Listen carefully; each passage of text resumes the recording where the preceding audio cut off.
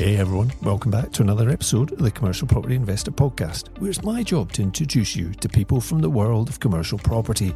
We're talking with investors and thought leaders about their experiences of the commercial property world and sharing our own lessons from the last 20 years to give you practical know-how so that you can follow in their footsteps. If you've ever thought commercial could be your next step, but it just seems too confusing and opaque, then you've come to the right place. There are so many exciting opportunities in this dynamic sector, and I'm looking forward to pulling back the curtain and sharing them with you.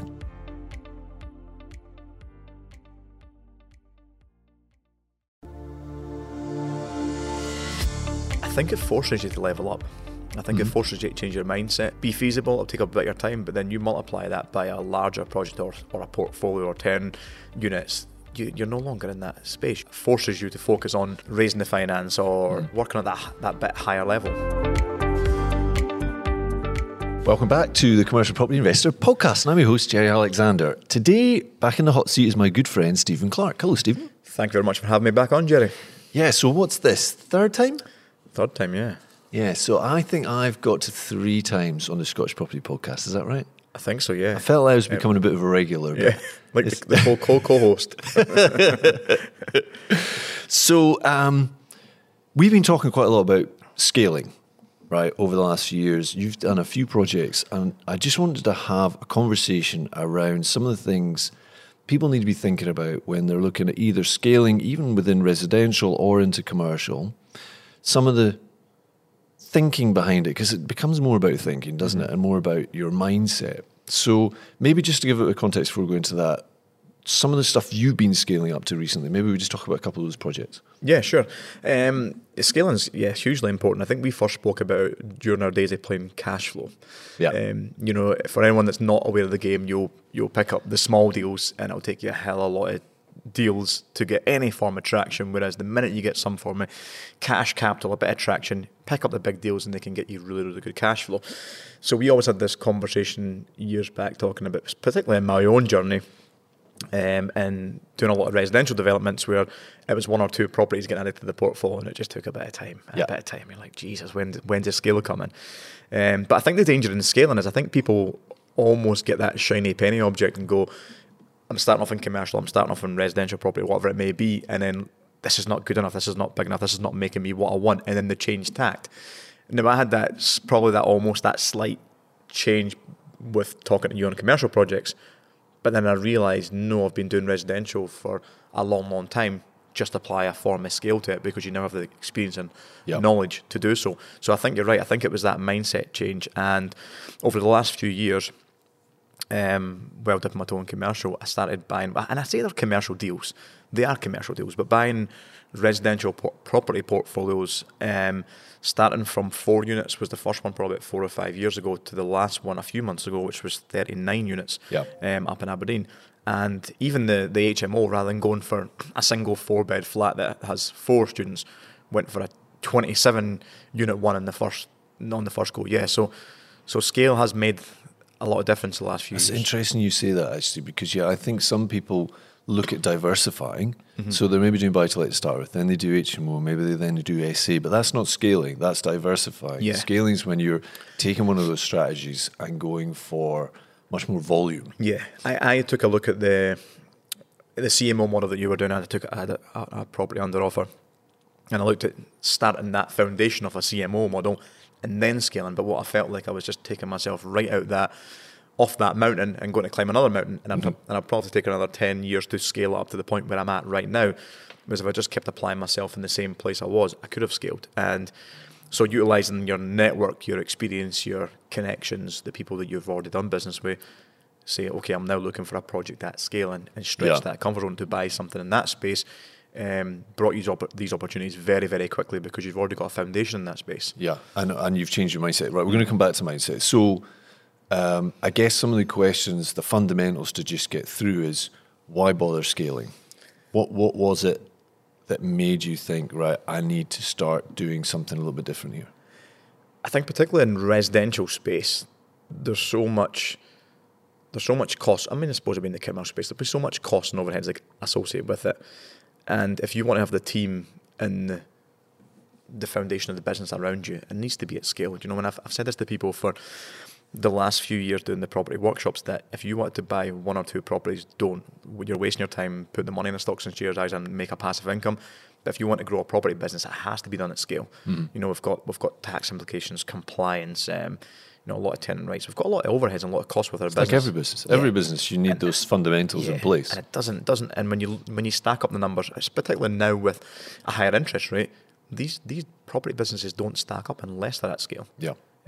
So yeah, it was more having that twisted mindset on scale's a necessity now to survive and thrive. Okay, so it wasn't just about, for me originally, it was how do I get more cash flow?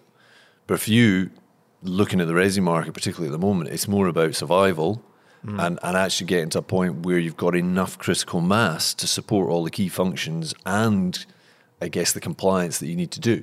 Yeah, absolutely. Yep. Yeah, I mean, you could buy, you know, a single residential unit in cash flow, £300 a month, which will still take you a fair amount of time by the time you source it and go through the legal, the conveyancing process, a renovation, refinance, whatever you're going to do with that property. But to buy a portfolio of 6 units or 10 units will almost take you that same kind of time, or less if they're coming with setting tenants in place with cash flow from day one. So it's actually a slightly different model, but that one deal getting you over the line could cash flow you £2,000 or £3,000 a month. So you're using the same fundamental skills, just adding that extra zero on it. Yeah. So yeah, the two things are still there. One is getting scale to be able to have a thriving business, but also to get more cash flow. And something you just touched on there, I wanted to expand on a little bit, was when you're tackling those vanilla products, like a buy-to-let, or in my world, you might buy a single-let property to do in commercial, and you might do the usual thing. You might do it up, refurb it, get a tenant in, refinance. But actually, what's the difference between working on one small project and transitioning to maybe a much larger project? Or if you're looking at purely from a cash flow point of view, let's say you need 10 small ones for one big one. You know, when people look, what do you think in terms of the amount of work? Because some people might think, oh, this is going to be 10 times the work to do this project. What's your experience so far? I think it forces you to level up. I think it forces you to change your mindset. You know, if you take on one project, and let's just say, for instance, you managed all the trades, or you got yourself involved on site, managing individual trades for one single project, might be feasible. It'll take a bit of your time, but then you multiply that by a larger project or a portfolio or 10 units. You're no longer in that space. You then have to level up with and get a main contractor in to do the work, which takes you almost out of that part of the business and forces you to focus on raising the finance or you know or working at that bit higher level.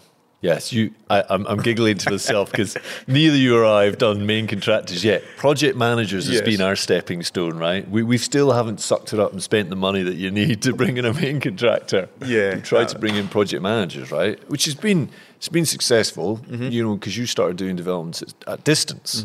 So that needs a different mindset as well, doesn't it? You have to let go a little bit and bring let go of the reins, in. let go of the control. Yeah, but yeah, that and without that scale in projects, the numbers are not there to allow you to bring in a project manager or bring in a main contractor or bring in more people, your team, to help you level that up. So it almost forces you to grow, knowing you can't do this on your own. Yeah, I think, you know, stuff like on the HMO building when I was project managing it, and usually on a refurb, you just clean up the site behind the guys and you just keep an eye on it. But you know, there's 27 rooms, a whole, you know, huge site.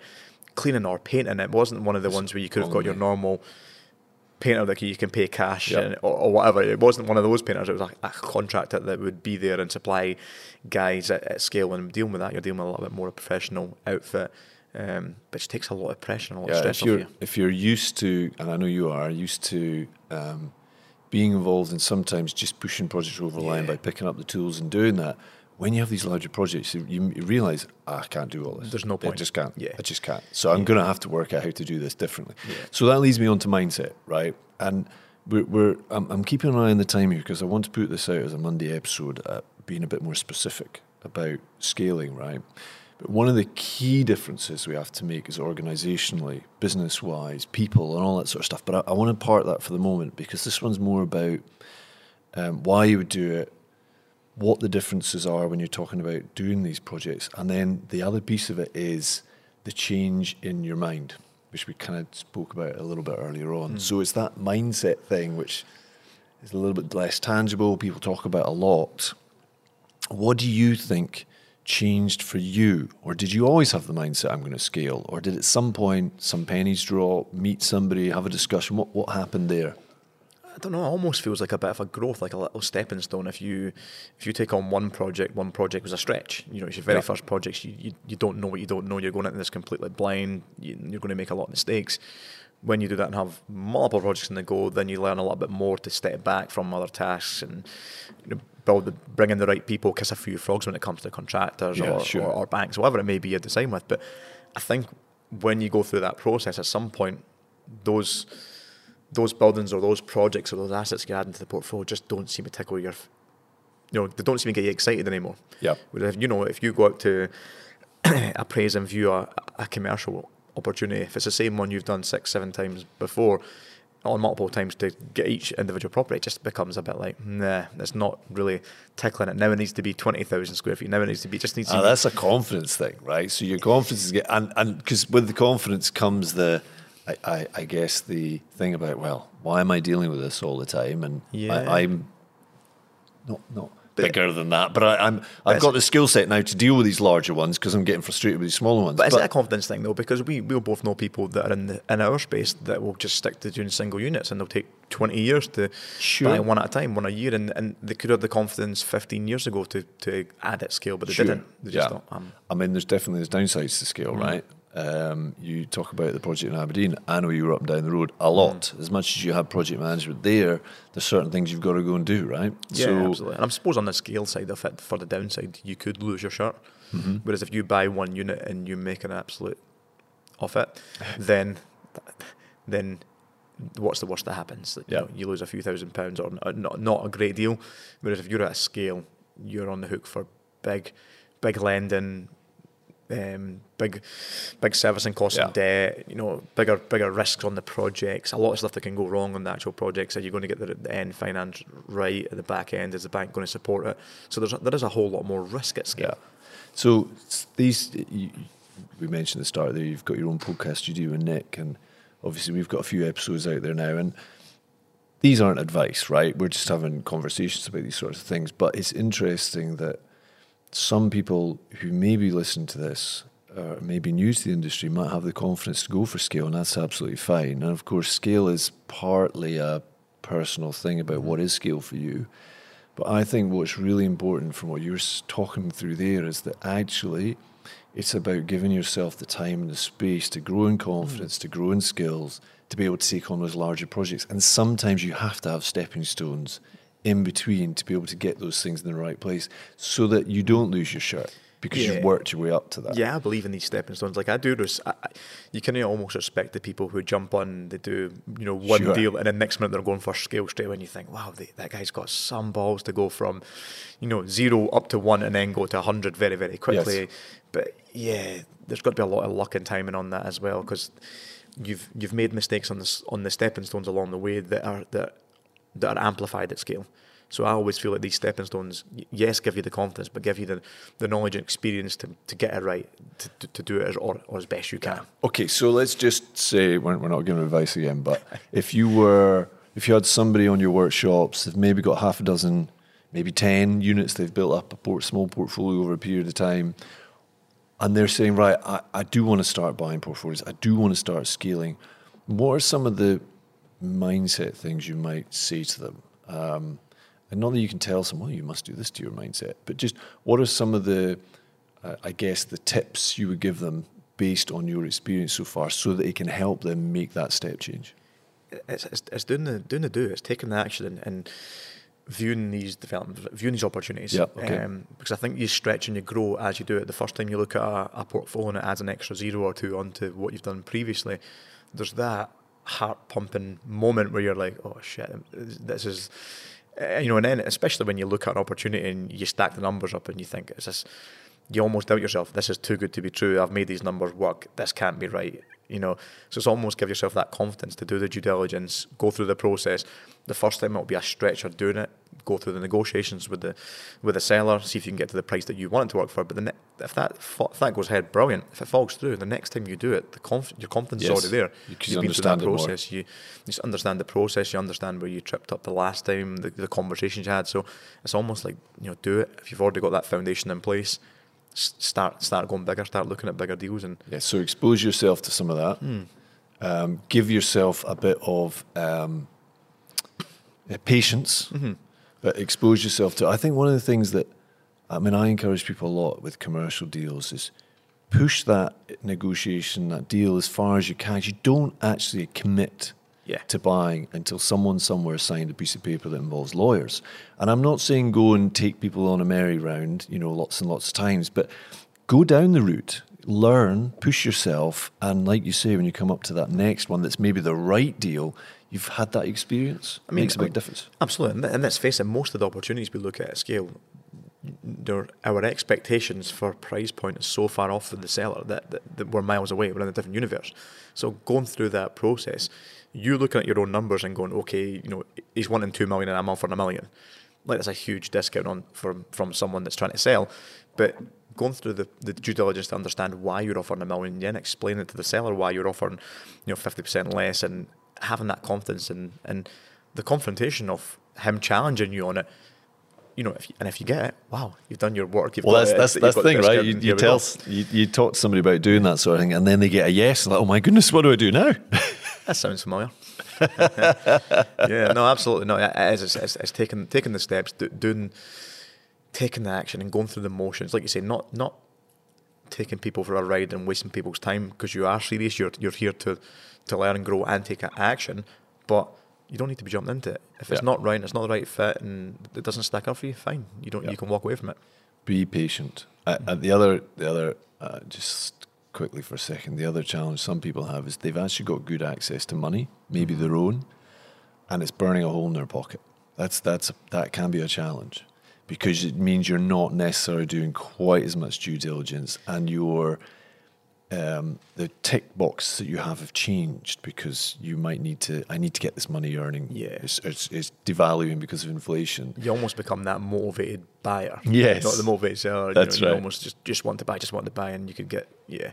So be patient, but be brave. Look at projects. Go out and look at some of these larger deals. Have those discussions, and stretch the envelope. Stretch your comfort zone. And speak to people that are doing that few steps ahead of where you're at, like being involved in mastermind groups and stuff is so valuable, because if someone's doing a project that's already at scale and already that much bigger, hearing their stories, their troubles, their tripping points, their woes, that just helps you already deal with it. So when you go to it, you've already experienced it secondhand through someone else. And this is the beauty of, I suppose, the network we have now, is there's a lot of people available that'll talk to you and give you advice. Yeah. So there's a big piece to do with this, which is to do with organisation. So I, in my mind, have got that vision of you, Stephen, going out looking at larger portfolios.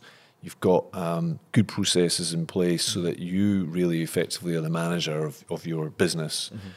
But then it starts getting to the point where, right, I need to start taking on people, and we need to start processes and all that sort of stuff. And I want to come on to that. I think you and I should maybe record that as a separate discussion. But the piece that we've spoken about now is actually about getting started. Yeah. It's just getting yourself out there, getting yourself exposed to it, trying on some different projects, as it were, different outfits to see what you like, but also what the potential is. Because if you don't do that and you're just talking about it, and people get distracted, they go and buy another buy-to-let, right? It's just about taking some consistent action. So we'll come back to that organisational thing on a later episode. So thanks very much for that. Superb. Thank you very much.